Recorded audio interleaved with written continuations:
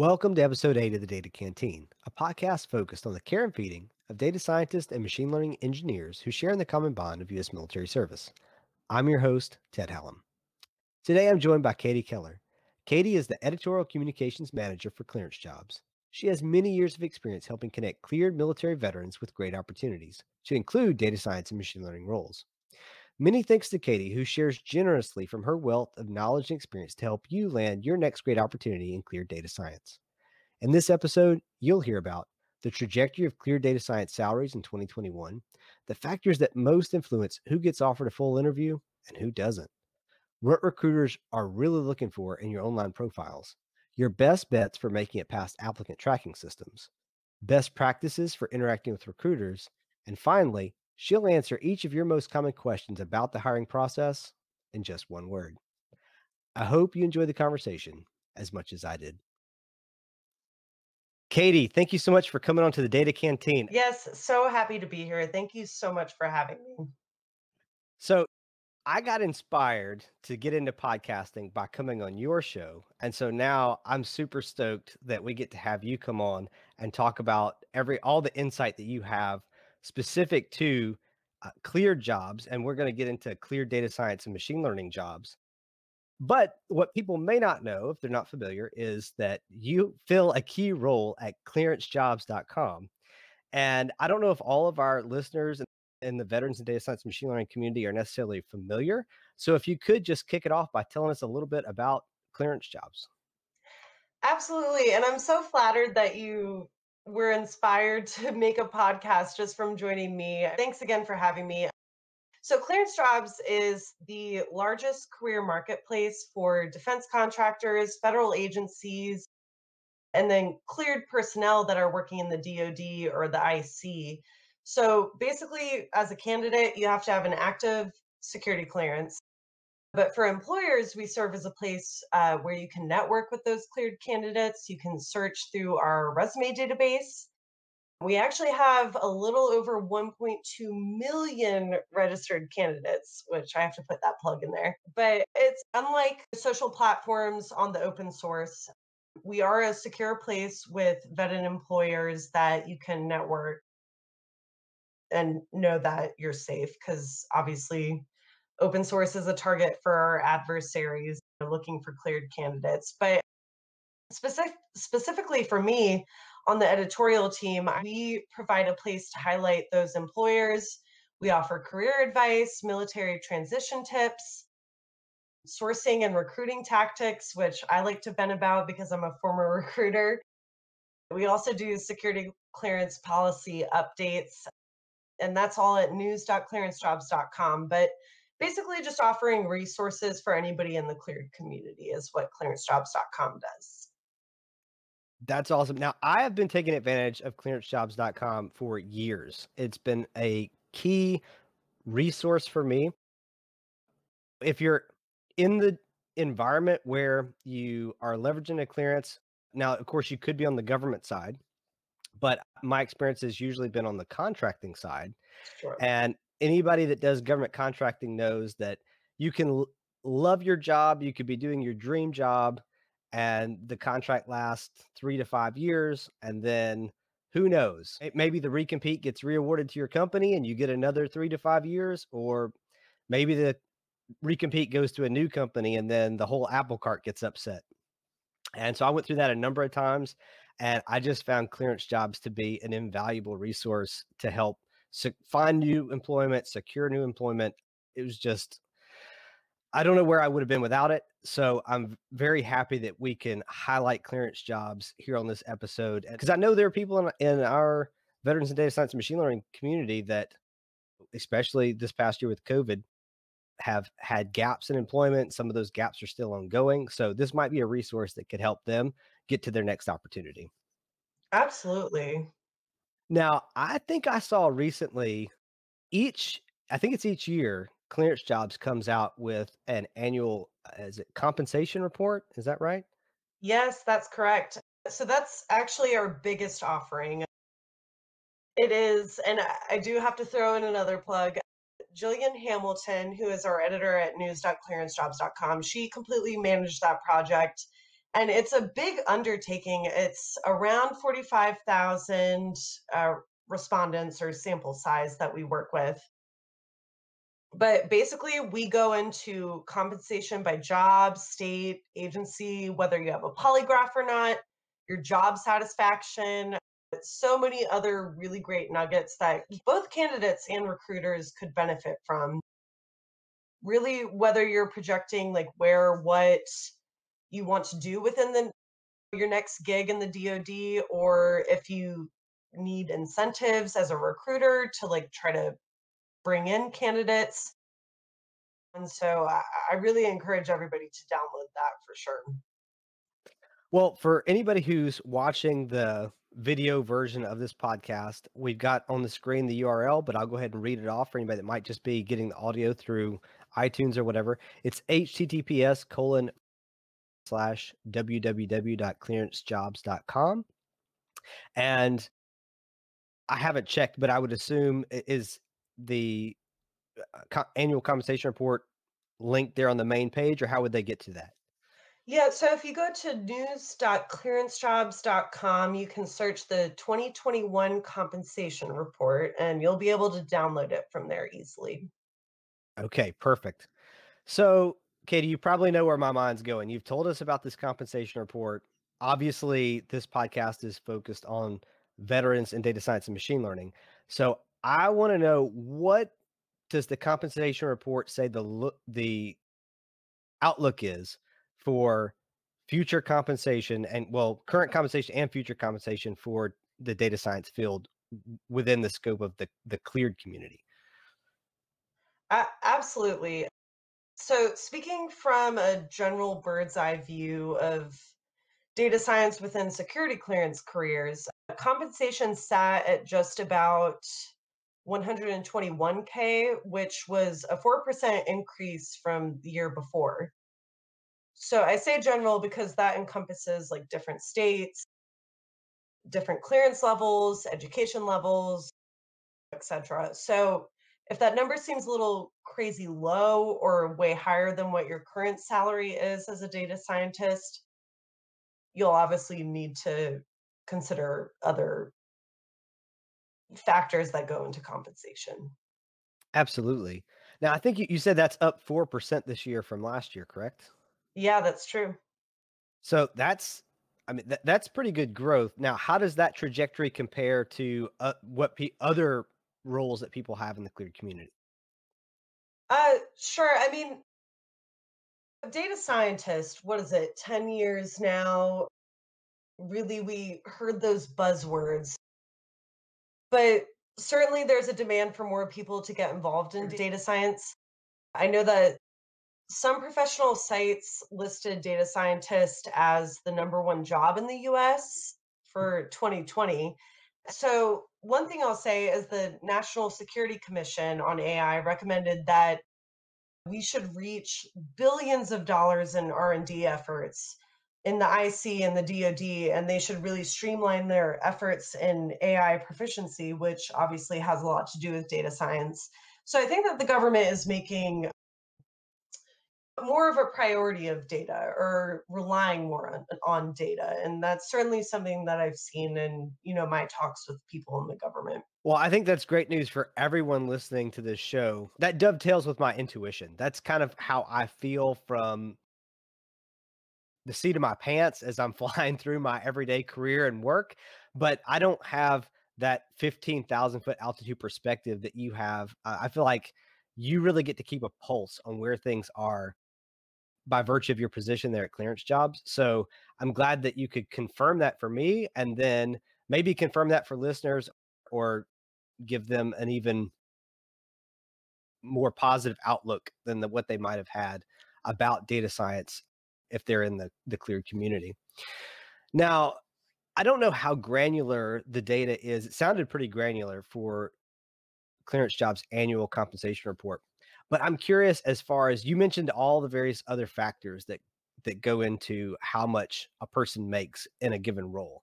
Obviously, I think geography is probably one of the biggest, if not the biggest factor that impacts how much a certain role can command salary wise. So that left me wondering for data science and machine learning, does your data indicate that there are any particular geographical hotspots where people should maybe be willing to move if they are mobile in order to get the best salary that they can get as a data scientist?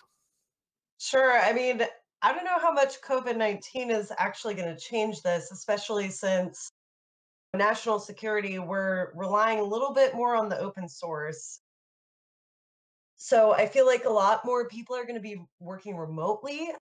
But for security clearance careers in general, from our compensation report, I'm not sure that we have it included in our report specifically for data science, but certainly the DMV area is a hiring hotspot. Everybody knows that. And that's also where the highest compensation is. But a few other states that I'll mention, I mean, California, which you'd think Silicon Valley, but also a very high paying area for security clearance careers. Nevada, Hawaii, but I mean, obviously, cost of living there is a little bit higher, so that's why they're paid more. Colorado, New York, and Massachusetts, close to MIT.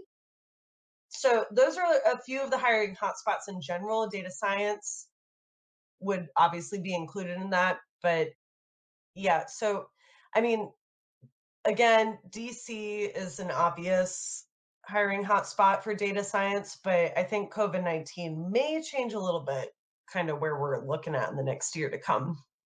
Okay, yeah, that makes sense.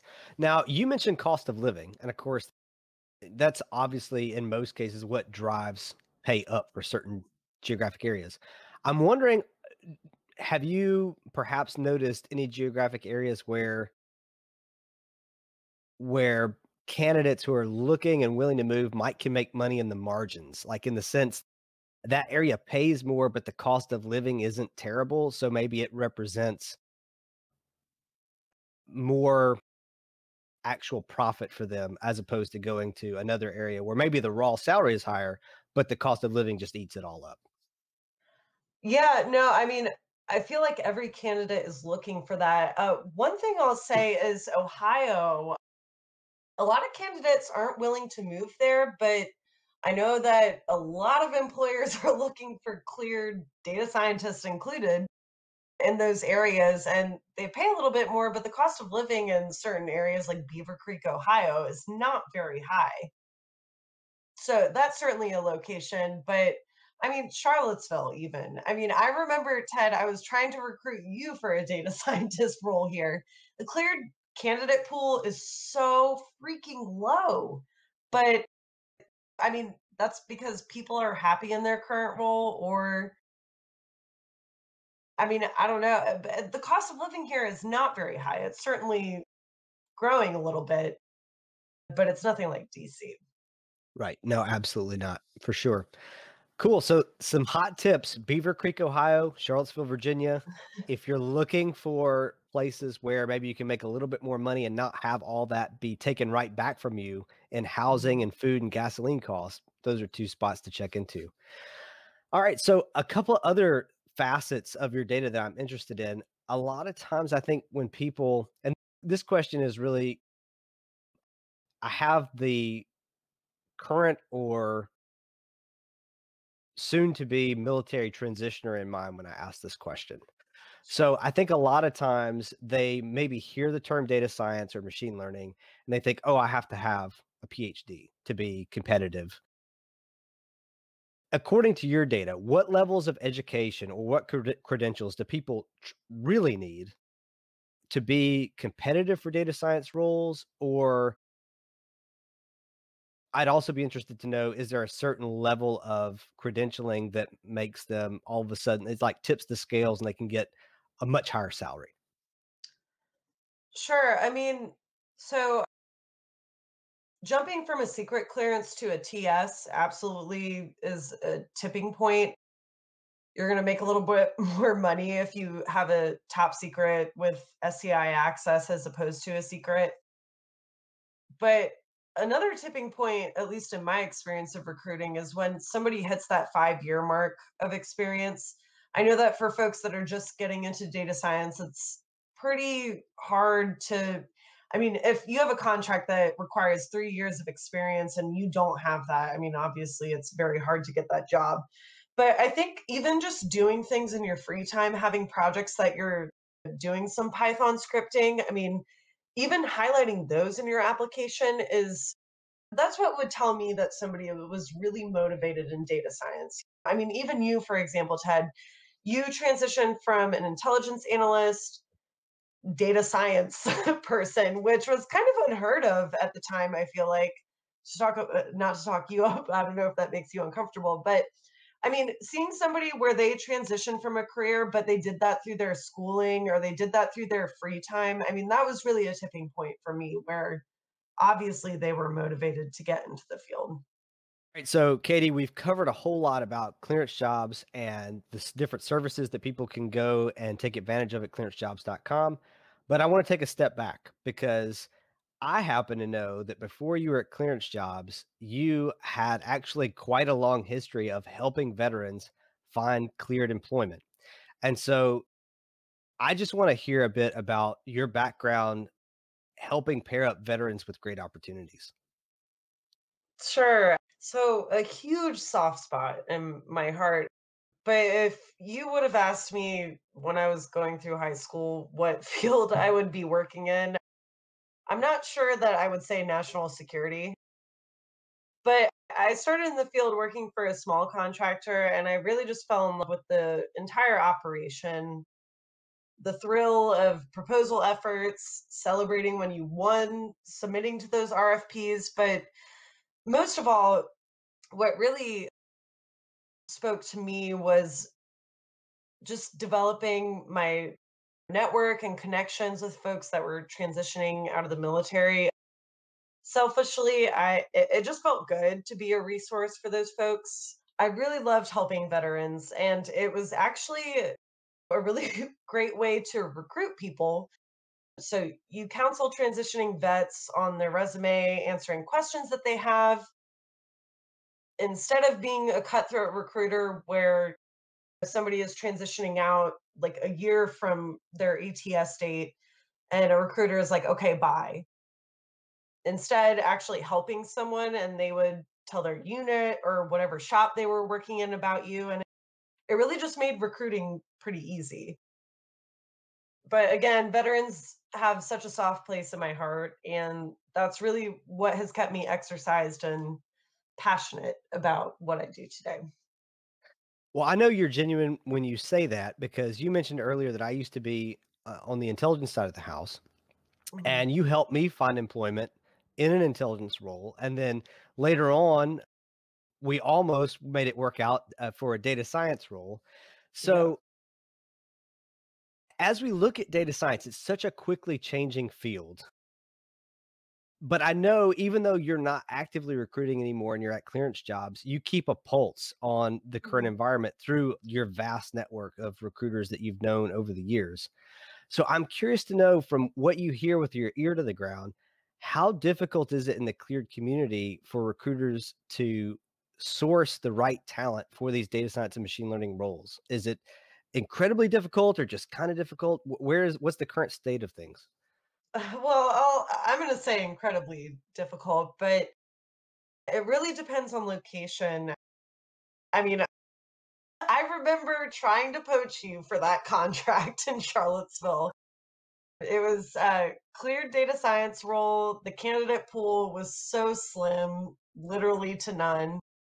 Either folks were really happy in their current role or they didn't want to have anything to do with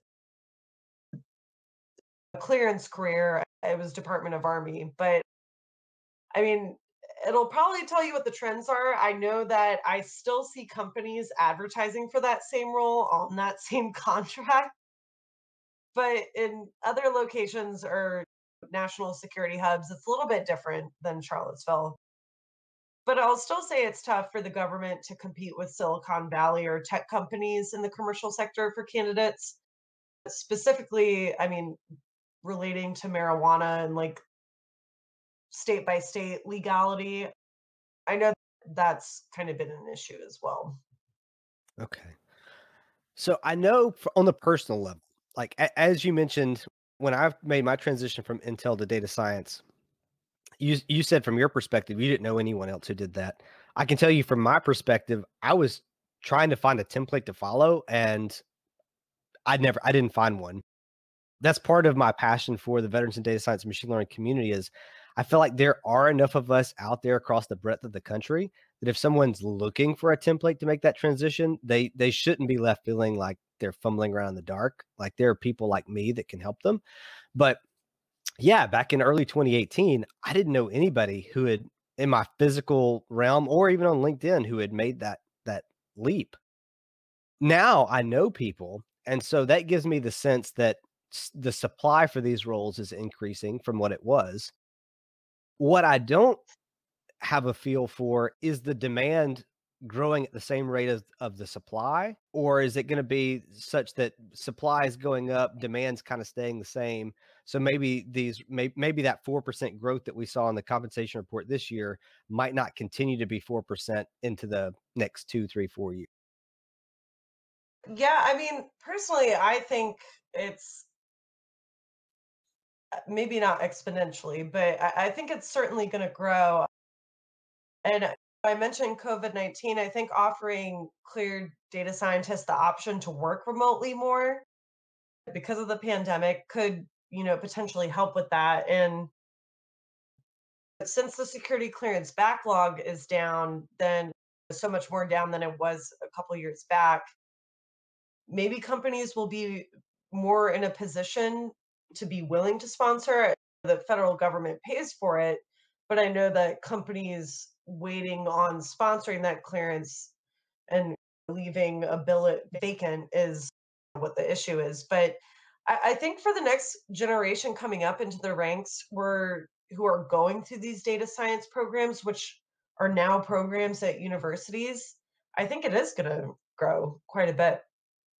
Okay, so that's cool. So it sounds like even though supply may be going up, demand is going up at the same rate or maybe more. So there's still going to be Yeah, plenty of opportunities.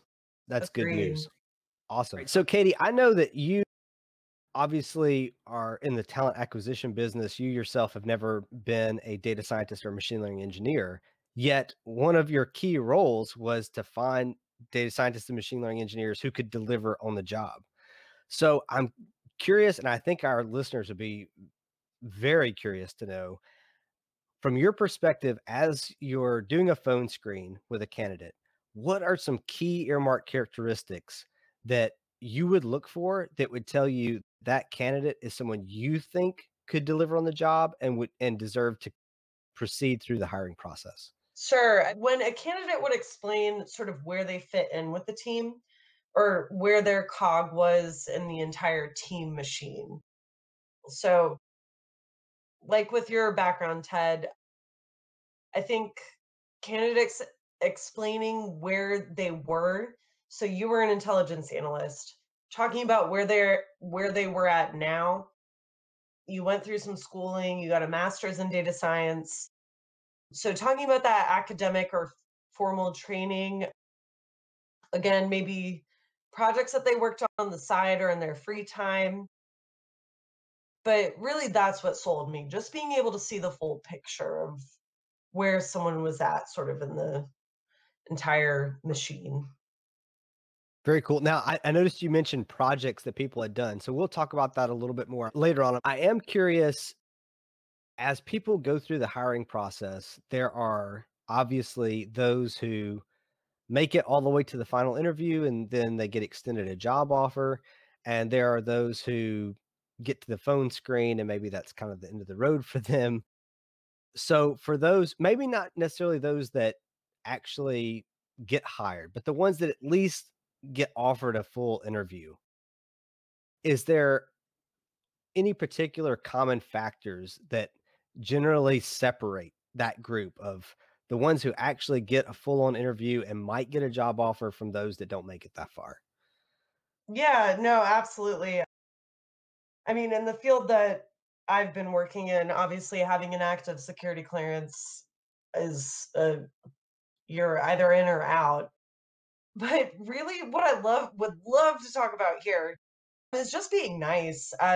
some people are introverts, some not, but not being able to function on a team with certain personalities is certainly a deal breaker. Even if a client liaison isn't really in the job title, at some point you're going to be interacting with someone who just won't accept a rude attitude. So just being nice and being polite, you'd be so surprised at the amount of candidates who I've interviewed who are just not nice people, which is unfortunate. But again, even if client liaison isn't in your job title, you're going to be interacting with somebody who is not going to appreciate someone being rude. So, I mean, that would be my biggest point there. I could vent about that for hours.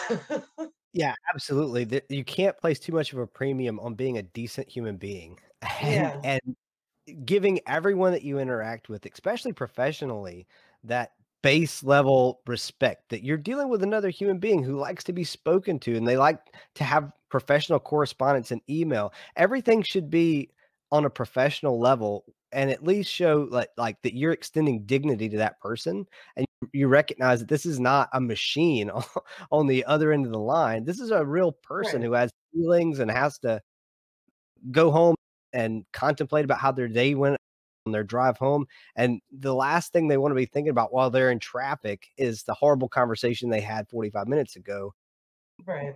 the candidate that didn't appreciate you taking the time to speak with them. So, yeah, absolutely.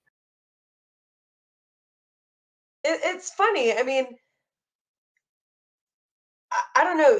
People expect this like stereotypical, like technical person to be, oh, they're just an introvert, but they don't have to be mean. They don't have to be rude. We need to break that stigma that every technical person is this just this introvert that's super blunt and rude and doesn't like people. That's not always true, and it's not an excuse, in my opinion. But I'm just a recruiter. Well, and just something that I'll interject there is that once the hiring process is done and this person is brought on board, most of this work is usually done in teams, whether it's Right, programming or data science or machine learning. And if that's the sort of person you are, you're not the kind of teammate that anybody wants. So no, this isn't advice just for getting through the interview or getting hired. This is advice for just how to generally be successful in the hiring process and for the job that comes after that. Yeah, absolutely. absolutely. Okay, so we've talked about the interview itself and how to one of the key things to help you get to the interview, which is just being a decent human being. But, before that, you have to get a phone screen, and before you get a phone screen, you have to somehow get a recruiter's attention usually. And so, I think one of the main ways that normally happens, and we had mentioned earlier, clearancejob.com profiles, LinkedIn profiles, GitHub profiles, those are usually where a recruiter is gonna see you and then become intrigued and reach out to you. So, I think it strikes me that it's extremely important that these be they're basically your as a candidate, they're your marketing tools. That's how you market yourself. So, wondered if you would highlight what are some key things that people need to be doing, like maybe the top 3 things that people should do with their these profiles to make sure that they're optimally representing themselves and making it most likely that a recruiter is gonna reach out to them about an opportunity that they want. Sure. Well, in terms of a resume, you really have to have those keywords listed in order to be found through sourcing. I mean, right now, we've been this way for the last at least 5 years. It's a buyer's market, it's a candidate's market. Candidates are passively looking for the most part at this point. So recruiters are going to find you through sourcing. So having those keywords listed in your resume is the utmost important thing that you should be doing. And one thing that would actually put people at the top of my list is if they would formally apply through clearance jobs or through a company's website and then reaching out directly, whether it's through a social networking platform or whatever, but reaching out and relaying that, hey, I formally applied, this is how I meet the minimum requirements. That is something that would certainly put somebody to the top of my list. It's putting a face to the name. If they meet that clearance, if even if they didn't really meet the minimum years of experience, asking whatever government customer if they would lax on some things. For example, if somebody had 3 to 4 years of experience in data science, but the minimum requirement was 5 years. Let's say they were working on a certification. Let's say that I don't know, there's something in their background that pushed them over the edge. But if somebody reached out directly to me, that's certainly something that would make somebody deserving of a phone screen. So I love that answer. And that's actually a perfect segue, I think, to where my mind was going next. So a lot of times when people are job hunting, they'll go out to a lot of company websites and they'll submit through the company website. And I think the right term is applicant tracking system. Yes. Okay, so they'll put their application, their resume into the applicant tracking system. And I've heard more people than I can count say they feel like that those are a black hole. And so but I think you just gave us a great tactic for people that are doing that, that if you've submitted into the applicant tracking system, your next step should then be to go and try and find the right or someone who looks like the right recruiter at that company where Yes. you've just applied and send them a message and say, "Hey, I'm just reaching out to let you know I've just submitted my application. I'd love to have a phone call to discuss it further." Is that right? Yeah, absolutely. Well, and so you may not like my answer on applicant tracking systems, and I feel like a lot of recruiters don't, but it is certainly just my own opinion. So, applicant tracking systems, they can be a black hole, but I think the problem is candidates are just not researching what company they're actually applying to. For example, people will talk about not making it through the applicant tracking system because a lot of ATSs right now are employing AI to see if people match the keywords in their resume. Well, the caveat there is that a lot of small businesses or small contractors just do not have the money to employ that kind of applicant tracking system. So, for example, I've supported small to medium sized contractors up to 300 employees. But I mean, the 65 employee contractor I supported, the applicant tracking system was WordPress. It was people applying to, the careers page. Small contractors just do not have the influx of cash to employ an ATS of that caliber where it's like getting through that black hole, like you mentioned, or getting past the ATS. So, what you need to do is research the employer that you're applying to.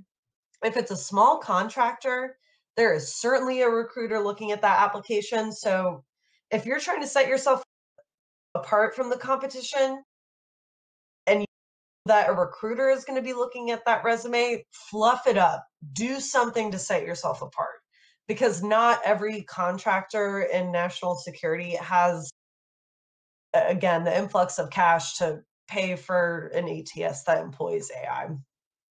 I think that's a super valuable insight because I do think that most people, when they think about these applicant tracking systems, they think that it's like just a cold machine. They don't Yeah. picture an actual human being on the other side, and so I think their mind is probably more in that space of if they are crafting their resume specific to the job at all, they're probably like trying to pack it with keywords or something like that, just thinking that a machine is going to pick it apart. But I think it's very valuable for people to hear that no, at a lot of these small to mid-sized companies, there's a real human being that's going to look at your resume. It needs to be on point. And to that, no pun intended, to that point, I think another big issue with people who find or feel like these are a black hole is probably because they're submitting the same exact resume to every single job. And I don't think that works very often.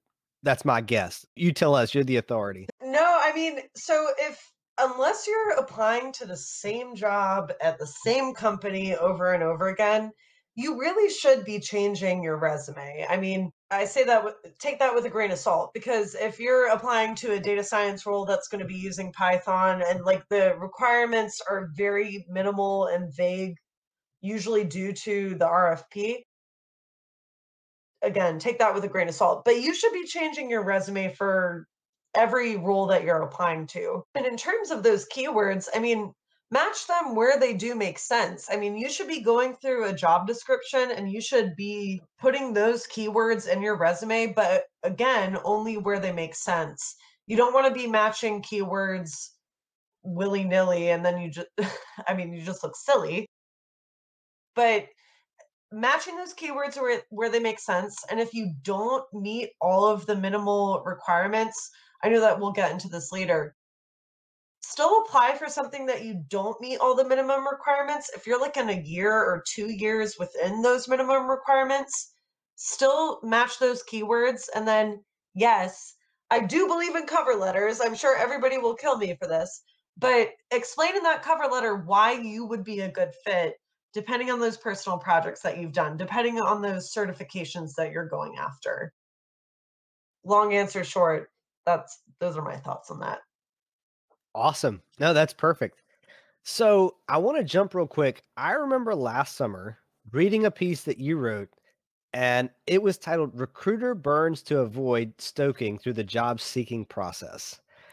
That was a fantastic article. I have actually referenced that article and sent links to it to multiple of my own mentees. And whenever I tell them about the article, I reference it as the 7 deadly sins to avoid when interacting with recruiters. Those are words to live by for anybody who's currently in the job market, who's on the phone a couple of times a day trying to land their next opportunity. So I think it would be super valuable for our audience if you could walk us through, to the best that you remember, those 7 things that people need to make sure they don't do that are unfortunately too common in I guess the average recruiter's experience. You can tell I'm smiling so much because those are my favorite articles to write. Even though I'm reliving some of the more negative situations in recruiting, it's just, it is fun to relive them. But so the first candidate that is recruiter burn that you really want to avoid is somebody who applies for anything and everything on a company's website. We know you're not that talented. So just kind of stick to what you know or stick to what you're qualified for. But the second is when a candidate reaches out, and I still get this, even though I'm no longer a recruiter on LinkedIn. Look at my resume and tell me what you think. It's like, who has time for that? It's just a candidate not really being mindful of recruiters' time. Everybody has time constraints, but recruiters especially, like, we don't have time to just look at your resume and tell you what we think. Recruiters are just a little bit too busy for that. But I also had candidates who would straight up laugh at me when it came to salary, even though when it comes to going after contracts, obviously contractors are trying to bid lowest price, even if it's not an LPTA contract. Contractors certainly do that. So, and where the money gets slashed is people's salaries. So, even if I prefaced a conversation with the money isn't great or it looks like you're probably overqualified, if people laughed at me in the salary, that was rude. And it's not fun. I don't like telling you it's a low salary. I don't enjoy it. I'm just trying to fill a role. So that's certainly another one that many stories for that one. But the other one, which I know everybody likes to feel like they're a security clearance expert, not quite true, but I would have candidates that would argue with me about their clearance, even though I looked them up in JPass and it said that their clearance was inactive. They hadn't held a security cleared role in years, and they would still argue with me. So just arguing with a recruiter is like uh, especially with something that is very cut and dry. They looked you up in JPass. You don't have an active security clearance, but I would have plenty of candidates that would argue with me about things like that. And I mean, other like kind of minuscule things like just not spelling my name right or calling me sir. Katie Keller is my name. A lot of people called me Kelly. I know it's easy to mix them together, but hey, Kelly, how's it going? My name's not Kelly. So just attention to detail as a candidate is something that you should always think about. And then I know the last two I saved are my biggest pet peeves. People just changing preferences like salary when they're about to sign the offer. That is just, dude, we talked about this in the initial phone screen. I know your salary preferences. Like, there's only so much I can offer on this contract. Why are you changing your preferences now after the government accepted you? Come on. So that was one that was always frustrating to me. And I know recruiters are guilty of this as well, but ghosting. That is just, I mean, especially with candidates. I know I had one, I had actually worked with him at my first contractor, and I was trying to poach him because, I mean, why not? But we had gone on and on in this 3-month negotiation of like getting him accepted by the customer, putting an offer together. He signed, everything was good. And then the start date came and went, but he was just not answering his phone. And I was concerned because he was deployed at the time. So I actually called his family. They didn't respond. And 6 months later, he pops up on social media like nothing happened. Like, hey, Katie, how's it going? And I'm like, why did you ghost me like that? So, ghosting, I'm sure every recruiter will say that's their biggest pet peeve as well. I feel like the overarching theme for me is that the golden rule applies. Like when you're in Yeah, the process of applying for a job and you're dealing with a recruiter, I like we said earlier, first remember they're a person, yeah, not a machine. And then think about if you were the recruiter, how would you want to be interacted with? Like you said, you don't want to be ghosted. You right. want to have your name spelled right because that's your identity. It kind of matters. I mean, like all those things that you would want someone to do if you were the recruiter trying to hire. That's how they want to be interacted with. And it's pretty much as simple as that. Absolutely. So, on a related note, I also remember another hilarious article that you wrote last Halloween. And that one was titled Cleared Recruiting Horror Stories in Defense Hiring. And I say hilarious because they are funny. They're kind of serious too. But if you can remember some of those examples that you gave in that article, I thought that was fantastic. And for our listeners, you definitely don't want to be any of these creepy candidates. So perk up, pay attention, and laugh, but don't do any of this stuff you're about to hear about. Sure. Well, so I'll briefly touch on, I know that there was one about a witch. That one was actually from a good friend, Natalie Oliverio. She owns her own boutique staffing agency. She had one about a witch. But on a more serious note, the first has to do with candidates just commenting on a recruiter's personal appearance and their photo on whatever professional networking site. These platforms are not dating sites. I cannot stress that enough.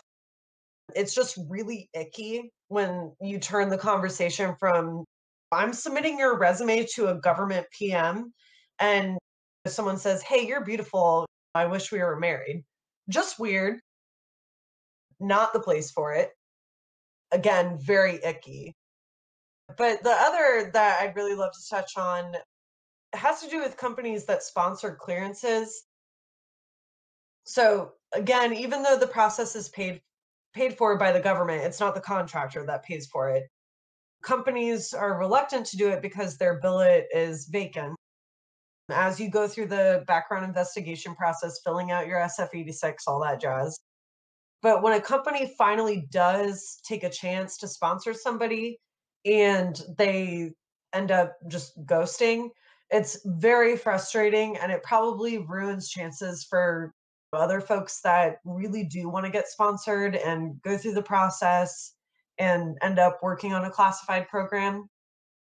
But we actually just threw up a little video reminding folks about these security clearance hiring horror stories on our YouTube channel. So be sure to check all of those out. Okay, awesome. Now, at this point, Katie, I want to shift gears a little bit.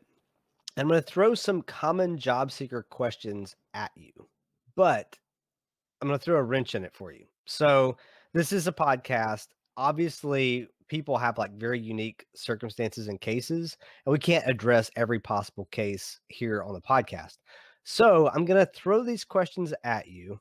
And to simplify things, just based on current talent acquisition best practices, I'm going to arbitrarily limit you to yes or no answers.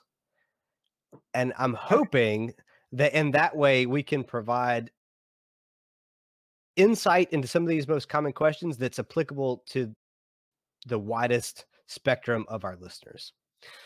So, the first one, in most cases, should a resume be limited to only one page? No, absolutely not. Should candidates who possess some of the required skills and experience, but maybe not all of it, still apply? Yes, Should candidates follow up after an interview? absolutely. Should candidates include a cover letter with their resume? I think we got a hint earlier. Yeah, I say yes. I say yes. Should candidates ever try to apply in person? Nope. Nope. Nope. Will applying to a job in a different state hurt a candidate's chances of getting hired? No. Should share their current or previous salary? No. Never. No. When asked about salary expectations, should candidates divulge their desired salary in the new position? Yes. And for this last one, it's going to be a little bit different. So you're not limited to yes or no, but you're limited to a percentage. Typically, when a company makes a salary offer to a candidate, how much more money is actually on the table, percentage wise? Huh. So folks may be really surprised by this answer. I would say 0 to 15%. Okay. So up to 15%. Yeah. That would be my, because if they try to get 15% more, they can always be told, no, that's not there. Right, but I mean, Ted, depending on the circumstance. I mean, for example, there were such hard to fill roles where 0% left on the table, sometimes negative.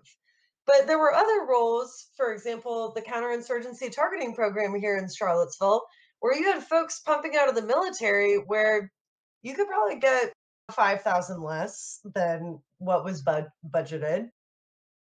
So, I mean, a lot of times it was 0, depending on the location. Sometimes it was 10 to 15%, though. Sure.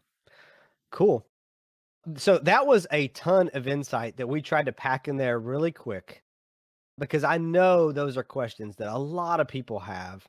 And again, the answer that Katie gave there may not be applicable in your specific case, but I did try to pose all of those questions in the terms of most common, typically. So if you fall within the broadest swath, you just got a great yes or no answer there. And so if you were lying awake at night trying to figure out if you should have a cover letter or if your resume was too long or too short, now maybe you have a little bit better feel about that. So, Katie, to wrap up, for our data science job seekers who are in the Clear community that are listening to this podcast today, they'd love to get your top recommendations for podcasts or books that can help them to prepare to get hired. Well, my podcast, of course. So you got to follow our podcast, but the employment line It's a podcast. It's completely a recruiter's take, and so I think that is just such valuable information for a candidate that's seeking. They are Clearance Jobs partners, Mount Indy. They do the employment line, which you can find on all podcast hosting sites. And I believe they're even looking for cleared data scientists right now. So be sure to check that one out. War on the Rocks.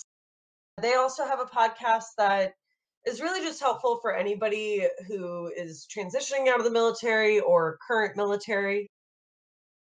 But one of my favorites, Joe Byerly, he does From the Green Notebook. And I really love his podcast because he takes such a different approach. Like he interviews like he just interviewed the Lumineers, the band. I mean, he interviews so many different people, including military leaders, but it's really just all insightful conversations about leadership, mentorship. I feel like anybody would find that one helpful for Yeah, sure. absolutely. I feel like from interacting with people in the veterans data science and machine learning community, they are naturally inclined to have an insatiable appetite for resources, and you just Mhm. gave us a handful of awesome resources, so we all appreciate that. Yeah. There are a couple of those that I'm excited about personally checking out. The Green Notebook in particular, that sounded really cool. I Yeah. haven't listened in on that one yet. Now, at this point, I feel like I would be remiss if I didn't just open up the floor and give you an opportunity to leave our listeners with one final piece of job hunting advice. So, if there's like a single golden nugget that you would like to share with our audience, I just want to give you the chance to have at it. Yeah. I feel like I end every conversation with this. Anyone transitioning out of the military or just getting into data science, just build your network of allies and resources. Subscribe to groups like Veterans in Data Science, join virtual meetup groups that are related to the field, join military groups, even though they may not be necessarily like technical focused. It's just more people and more connections to help you in your career. So get a mentor or two or three. These people are just in your corner and ready to help you be the best that you can be. I couldn't agree with that more. Mhm. It can often be more about who you know than what you know, perhaps Absolutely. more, more than you ever realized. And I often say on this podcast, I think I end up saying it in almost every episode, and I probably will continue to say it. We all need a tribe in order to thrive. And you can't find your tribe unless you're out networking. Obviously, veterans of data science and machine learning, if you're a veteran and you're in those fields, we are a great tribe for you. But the beautiful thing is you don't have to only be in one tribe. There's lot there's the clearancejobs.com. So if you also have a security clearance, that's another tribe. And the more tribes you can be a part of, that, like you said, the more that you network, it just ups your chances of being able to get that perfect opportunity because there are going to be people out there who see your potential, who know you, and then who want to help you get plugged in to where you can be your best and be the make your best contribution to society. So Katie, I really appreciate you coming on the show. There are going to be people I know that want to reach out to you for more information. Maybe something you said inspired them, and they're just going to they're going to want to let you know that, or maybe they have a question that came up that we didn't address here on the show. For that, what are your preferred means of contact? Anyone, please feel free to email me. I am happy to answer any questions, connect you with anyone. So katie.keller, Keller at clearancejobs.com. Awesome. And then also throughout the show, underneath the video, Katie's LinkedIn name has been there. I'm sure you're cool with people finding you and connecting with you there on LinkedIn. Katie, I was super excited to come on your show, and I couldn't have been happier to return the favor and have you here on the Data Canteen. It's been awesome having you on the show. You've provided a tremendous window into the cleared hiring atmosphere for data science and machine learning, and we couldn't be more appreciative. I hope we can have you on the show again in the future, and it's just been a great time. Thanks so much for this conversation. Yeah, absolutely. Thank you for joining in on this episode with Katie Keller. As always, until the next episode, I bid you clean data, low p values, and Godspeed on your data journey. The Data Canteen. Listen, grow, thrive.